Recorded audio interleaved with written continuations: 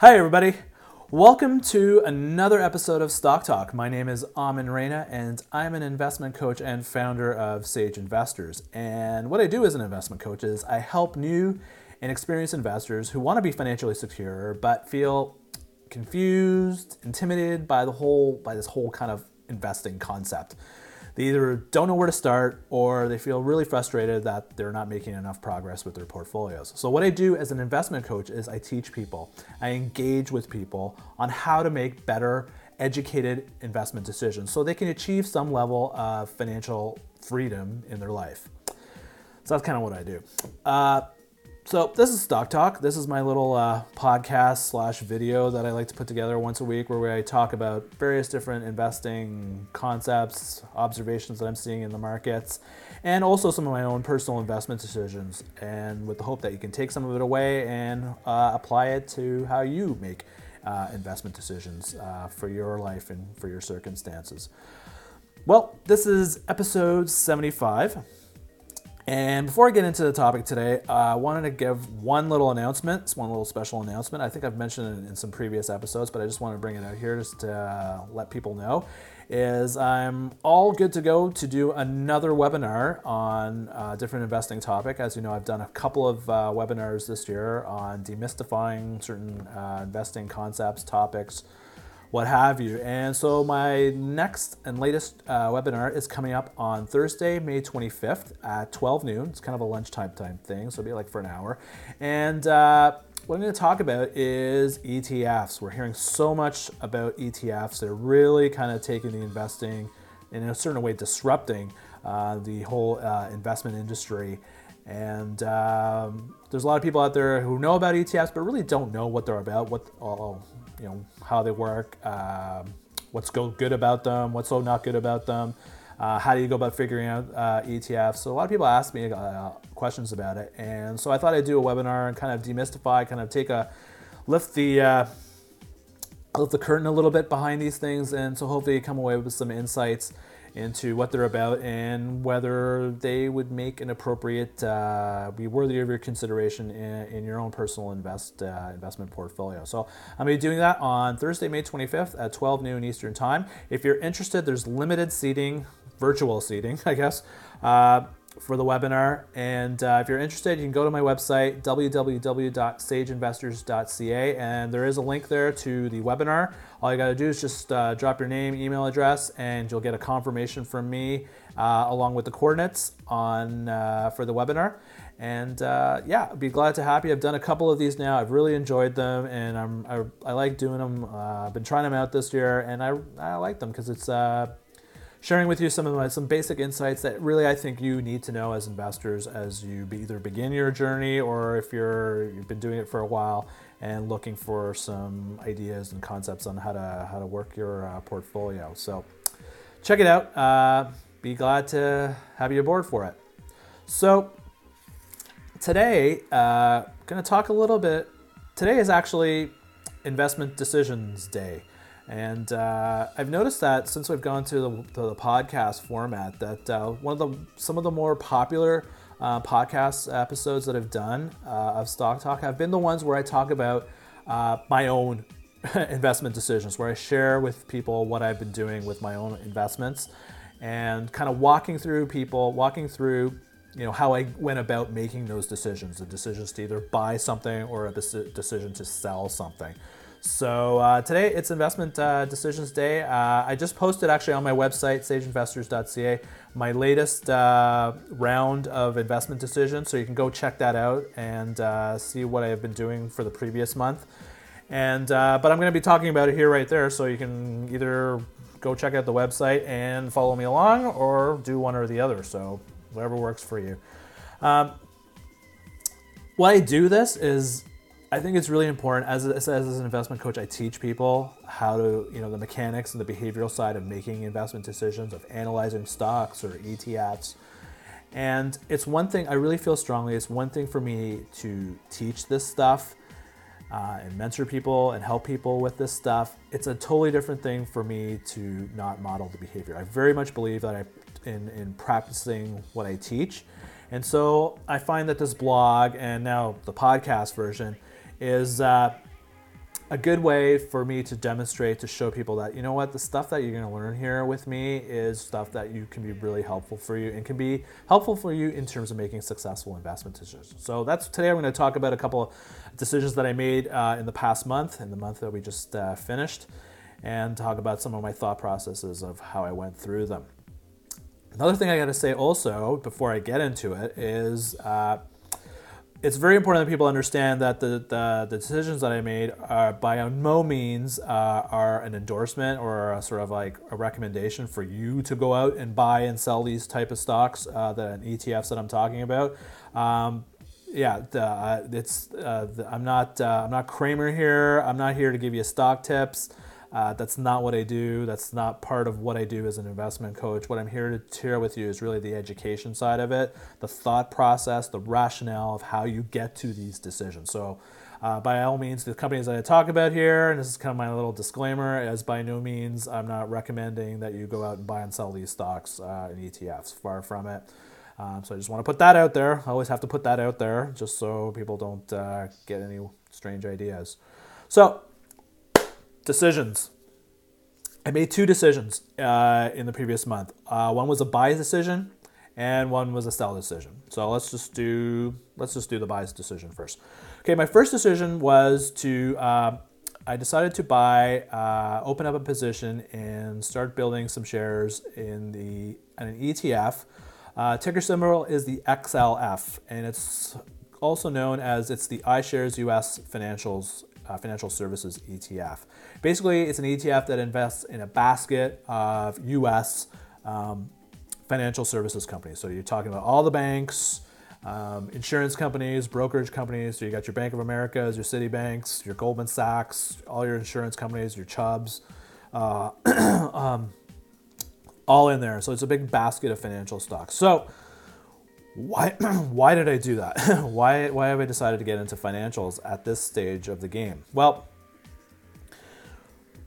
if you've been following some of my previous episodes, I've been kind of trying to mind map and try to figure out how the heck do we make investment decisions in the current time where we're in, where we got this new president who I affectionately call the Mad King, who is out there making decisions by tweet, and is created this whole dynamic right now. There's a whole kind of vacuum going on and uncertainty in terms of what policies are going to be like. So we're all, as investors, we're trying to figure out where we're going to park our money. So how do we park our money, invest our money in a time right now where we have a very kind of unstable, ad hoc kind of governance mechanism in the United States. So one of the things that Trump has been talking about and he campaigned on and was, the whole draining the swamp, getting rid of getting all the garbage that's been going on with Wall Street in the last since the financial crisis. That's one thing he's been saying, but what he's actually doing is his policies or his tone and the direction that his administration seems to be following is to roll the clock back, to essentially get back into, I call it the hot tub time machine, and take us back to 1989. And go back to a time where if you remember 1989, the whole concept of financial regulation was pretty much dismantled and deregulated. And what happened in 1989 was the Glass-Steagall Act, which was been around since the 1920s, which essentially limited banks from engaging in other different types of businesses. So a bank couldn't sell insurance, a bank couldn't sell stocks, couldn't be a broker, a bank couldn't do wealth management.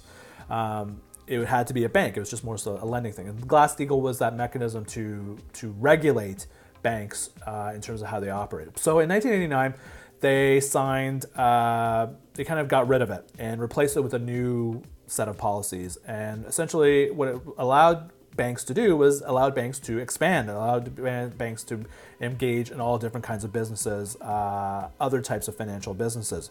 And so that whole deregulation of financial services, which occurred, fostered a good, solid run for banks. They got bigger. They merged. They got bigger and bigger and bigger and bigger and started selling a wide variety of services. And in the process, the stock prices really benefited from it. We know how the story ended in 2008. Boom, everything kind of blew up. And then what happened was the government came in, stepped in, and introduced, clamped down. Instead of having this unfestered deregulation of financial services, we have now regulation of financial services. And that was where the Dodd-Frank Act was introduced to clamp down on what banks could do and how, in terms of how they could be compensated and what they were allowed to do. And in terms of disclosure, they had to provide a lot more disclosure in terms of their operations and their businesses. And the intention was to protect consumers who have been just ridiculously burned from the financial crisis and protect them from that side of it. So what's Trump doing now is essentially he wants to roll back the Dodd-Frank Act. He wants to go back to 1989, where the banks basically were deregulated and allowed to run unfettered in their businesses. And so the logic being, and personally from my perspective, I think I disagree with the concept because we've seen how the story played out. We know how the story played out. From a consumer perspective, it didn't work out very well. And a lot of people got hurt, a lot of people lost money, and a lot of people were making investments in things that they had no business to do. Banks benefited from it, shareholders benefited from it, but the consumer got really burned. And they're still feeling the pain from it. And to this date, nobody in the financial services industry, aside from paying a whole bunch of fines and paying a bunch of funny money, has ever admitted to doing any wrongdoing. No one has been criminally prosecuted for the stuff that happened in 2008 and 9 and all the events leading up to it. So philosophically, I have an issue with this, what he's trying to do. But we have to take the philosophical side of it with the investing side of it. And at the end of the day, we're investors and we got to make decisions. So the prospect, if he actually goes through with this and rolls everything back and repeals all this regulation and goes back to a really crazy deregulated landscape, if that's the environment he's trying to create, that's good for, in my opinion, and we've seen how history has shown, that's a good thing for bank stocks. That's a good thing for financial companies. They're going to benefit. They're going to maybe start growing again. Again, philosophically, I am opposed to it. From an investment perspective, we're looking to make investment decisions. It could be good for stocks in the medium to long term. And it might end up resulting in another financial crisis. We don't know. But again, we have the benefit of hindsight to look at it. So as I've been seeing this, it just came more clear to me that, you know what, if this actually plays out, that I might need to have some exposure to U.S. bank stocks, U.S. financial companies. Now, as I said, I like to go analyze individual companies. One thing I don't analyze is individual bank companies. I don't analyze financial services companies, mainly because the accounting for them is very, very different than from a traditional service-based or industrial manufacturing kind of company. The accounting treatments that are applied are very different, and sometimes are very convoluted, and at sometimes very kind of black boxy feeling. They're based on a lot of assumptions.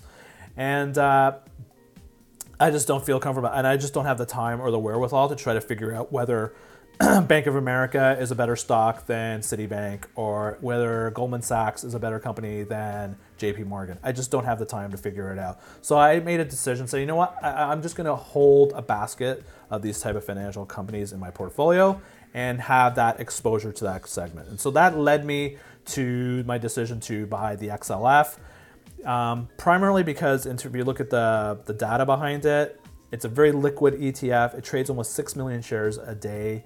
And the cost associated with the management expense ratio, the MER for it, is 0.14%. So it's a very cheap, low cost, gives you broad diversification in the financial services sector, and tracks it pretty well. So I made the decision to buy the XLF to give me that exposure. So that's one decision that I made, one investment decision that I made last month. The second decision that I made was a sell decision. I decided to sell my position in Whole Foods, and I sold it. I bought it for oh my God, I can't even, off the top of my head, I can't think about it. I've bought it a couple of times and I've averaged it down, and so my average cost was coming in around $29.80, I think, around the 29 market at that point. And I sold it just recently, obviously in the last month. I sold it for 36.10 or 36.50. So what happened? I made on the decision, on that investment decision, I made 27% on it. So, which is great. I'm more than happy to it. I was surprised. I thought I was going to end up holding it for a lot longer. Basically because the stock itself, up until really last month, has been pretty much flat. It's been kind of dead money for the last year. It really hasn't had any much traction. It's just really fluctuated in a very narrow range. But I bought it, and if logic of it was I thought it was cheap, and I thought it was out of favor, and I think Whole Foods is still the best of breed is in its niche, which is higher end grocery, higher end food products, and catering to that whole foodie culture. It's still, to me, is sort of the best of breed kind of company, and it does that.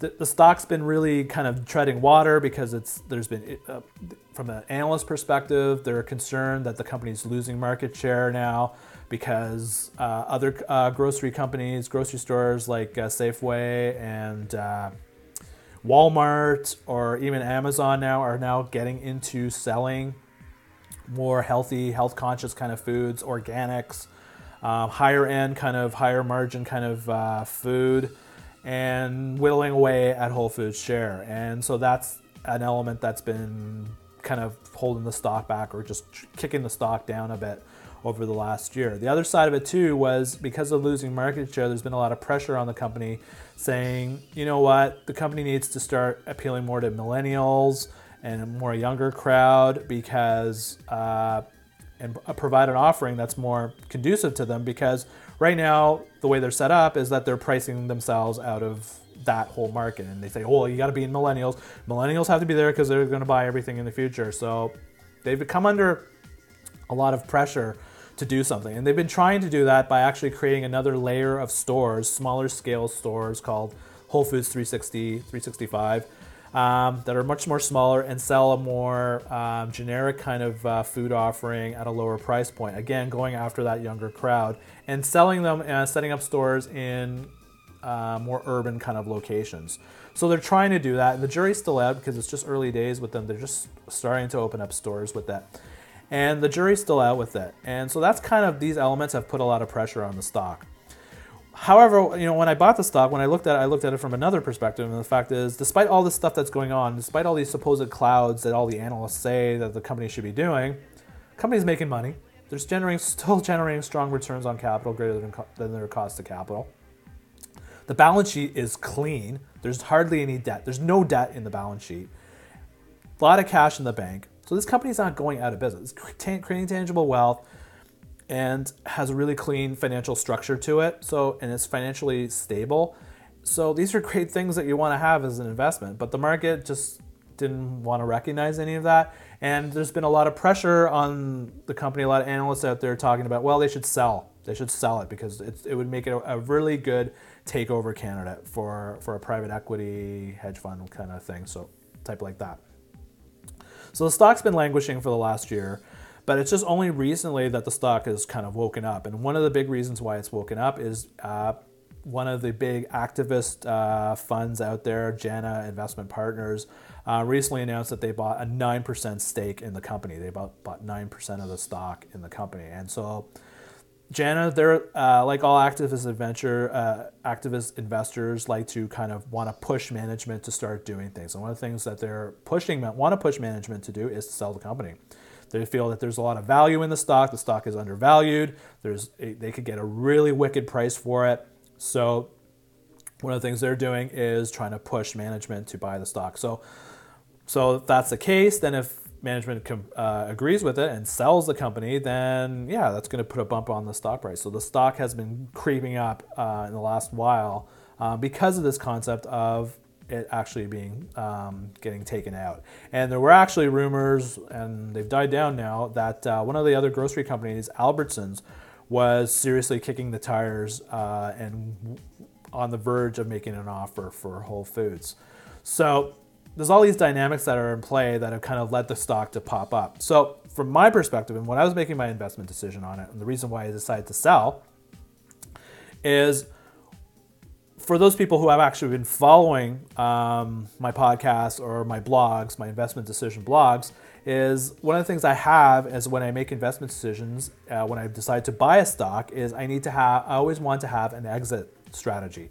When would I be willing to sell this stock? If it were to go up, what would be my exit, what would be my price to get out of that stock? And I feel it's really important as part of when you're developing your investment strategy or your investment plan or your framework for how you make investment decisions, is to have that exit strategy, to have that threshold where, you know what, I'm happy to sell the stock at this point, at this level of return, because it meets what I want to meet for my own personal goals, for my own personal investing goals. So it's really important to set kind of like that level, that number, have that number in your head in terms of return or a price that you would be willing to sell it, no questions asked, without having kind of that emotional side of it to it. Because one of the things it's a problem though that investors have, it's not so much buying stocks, it's the selling of stocks. Because a lot of times selling becomes more of an emotional decision. We feel, yeah, I'm up, I'm up $1,000 on this stock, and you know what, I think it can go up another $1,000. So you know what, I'm just going to hold on to it for a little while. And you hold on to it, and you hold on to it a little bit more than you should have, and the next thing you know, the thing goes down, and you've lost money or you've left money on the table. And a lot of it is just emotion. A lot of it is just greed. Is really becomes really front and center when we're making a selling decision. So for me, my number in my head, for any stock that I buy or any ETF that I buy, is 20%. If I can make 20% return on this stock, I would be happy to sell it. No questions asked. And so what I do when a stock crosses that 20% threshold is I don't just automatically sell it. I don't have like automatic sell orders. I step back and I actually review the company. I take a look at what the company's doing. I take a look at where they are, where they're going, what's going on in the company. And I decide, you know what, maybe it might be worthwhile holding on to the stock for a little bit more, or you know what, I'm good, I'm done, I'll sell it. And if the stock, but I still like the company, and if the stock comes back, then you know what, I'll buy it again, because if the fundamentals of the business are still there. That's how I do it. For me, I like to take my profits in bite-sized portions. I'm not that good, and that's me because everybody has a different, tolerance. I prefer to have, nice chunks of profit instead of having this monster home run. That's how it works for me. And I like taking chunks of profits, and then if the stock comes back, buying it back again, taking another chunk of profit. I like kind of iterating through it. It may not be day trading because a lot of times my holding periods might be 1 year, 2 years, 3 years. So I kind of iterate over multiple years doing this kind of thing. But that's me. That's how I'm comfortable investing. I would not say that's what everybody else should do, because everybody has a different mindset, value system, time horizon, all that stuff. So as it pertains to Whole Foods, I came up to a situation, it popped, the stock popped, it went up to $36, it was up over 20, it was right away, I was over 25% on it. And so I had made a decision. I looked at it and go, okay, you know what, is it worth it to hold on to this stock right now, or should I sell it? Should I just bank the profit, which is pretty healthy. I'm pretty happy with 27% profit, 27% return. So ultimately what I decided was, I think the stock went up, from my perspective, went up way too far, way too fast. And there's a lot of speculation behind it now in terms of whether it's going to get taken out. I have no idea when that's going to happen, if it happens at all. And my thought process was, you know what, I'd just rather bank the profit. And if the stock comes back down, if the takeover, because there have been rumors in the past that the company is going to get taken over, and it never happened, and the stock just fell back. So I basically said, you know what, I'm going to make this decision that I'll just bank the profit. I have no idea if it's going to get bought out, and I'll just take my profit and come back another day. I still love the company. I think it's a fabulous company. It's a well-run. They got some really solid management, creative management, visionary kind of management. Wall Street may not agree with it, but Wall Street, aren't very good at running businesses. So I tend to ignore what that side of it. They got an amazing balance sheet. And you know what? They could get bought out. the ingredients are there for them to get bought out. And they're adopting a strategy that could be very successful. If they're very successful implementing this targeted millennial with the Whole Foods 365 and are able to get a lot of good traction out of it, might be a really good thing. The other side of it all is when I look at Whole Foods, it's very much a luxury brand. And one of the things that luxury brands, problems that can happen with the luxury brand is when they try to go down market. Because when they start appealing to lower price points and broadening their exposure of who they're trying to sell to, it can dilute the brand and dilute that value, that exclusivity value of the company. And once you get in that situation, it's really hard to dig out. And a classic example is Coach. When they went down market and did those factory outlet stores, it really diluted the brand and they had to like retrench. And they're only right now starting to get that exclusivity factor now built in because they shut down a whole bunch of their factory outlets. They stopped selling those email things, those email offers all the time. They became very exclusive. So it's really cool. When I look at Whole Foods, I look at it as that luxury brand. And when I see them doing the millennial target, kind of Whole Foods 365, I'm kind of itchy and kind of hesitant going, if it's, kind of blended in with the Whole Foods empire kind of thing, that it might dilute the brand in the long term. So I'm going, or on the flip side, if they position it as a separate entity, then it actually might be a lucrative thing. All in all, these are still clouds that are hanging over the company and things that are going to play out over time. But at this moment in time, when I was looking at the company, I said, you know what, I'm happy to take the 27% return. And if the stock falls back, I'll be happy to go buy it again. This is actually the second time I've bought Whole Foods. The first time I bought it, I made about 30%, I think, on the return. So when you factor 30% and 27%, that's 57% return that I've generated by holding Whole Foods stock over the time I've held it. It's been a good stock for me, and I'm happy to go in and buy it again. So I decided to take the profit, walk away from it there. So, and the only reason I was able to do that is having that exit point. If I just didn't have an exit number on me, I would kind of go, yeah, maybe I'll just hold on to it for a little bit more. Maybe I can make a little bit more money out of it. And a lot of times that's really when you run into trouble. So by having the exit strategy there, I'm not making an emotional decision, I'm making a disciplined decision. And if you do that consistently in how you make your investment decisions, chances are you're going to make better investment decisions than worse investment decisions, and chances are your money's going to be growing methodically over a long time. You're not going to hit home runs, but it's going to be growing. You're going to have progress. So these are the types of elements that I teach. I teach it in my everyday investing program courses, and also I teach it through my courses, through my coaching services that I do. So that's what I did pretty much with my investment decisions last month. Again, you can go to my website, sageinvestors.ca, and go to the blog page, and you'll see my write-up on how I went through these decisions, on these decisions.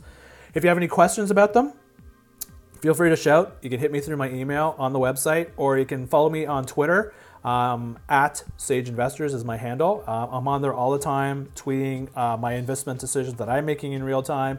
Also, my general observations of the market and my observations of different kinds of information, sharing different kinds of information that I find interesting, that I actually use in how I make my own investment decisions. So feel free to follow me through there. If you want to catch any of my other podcasts, you can go through iTunes, you can go through the website, or you can go through iTunes. All my episodes of Stock Talk are on the website. Feel free to subscribe and leave some comments, leave some reviews. It's all good. Be happy to hear from you. Welcome aboard, welcome aboard.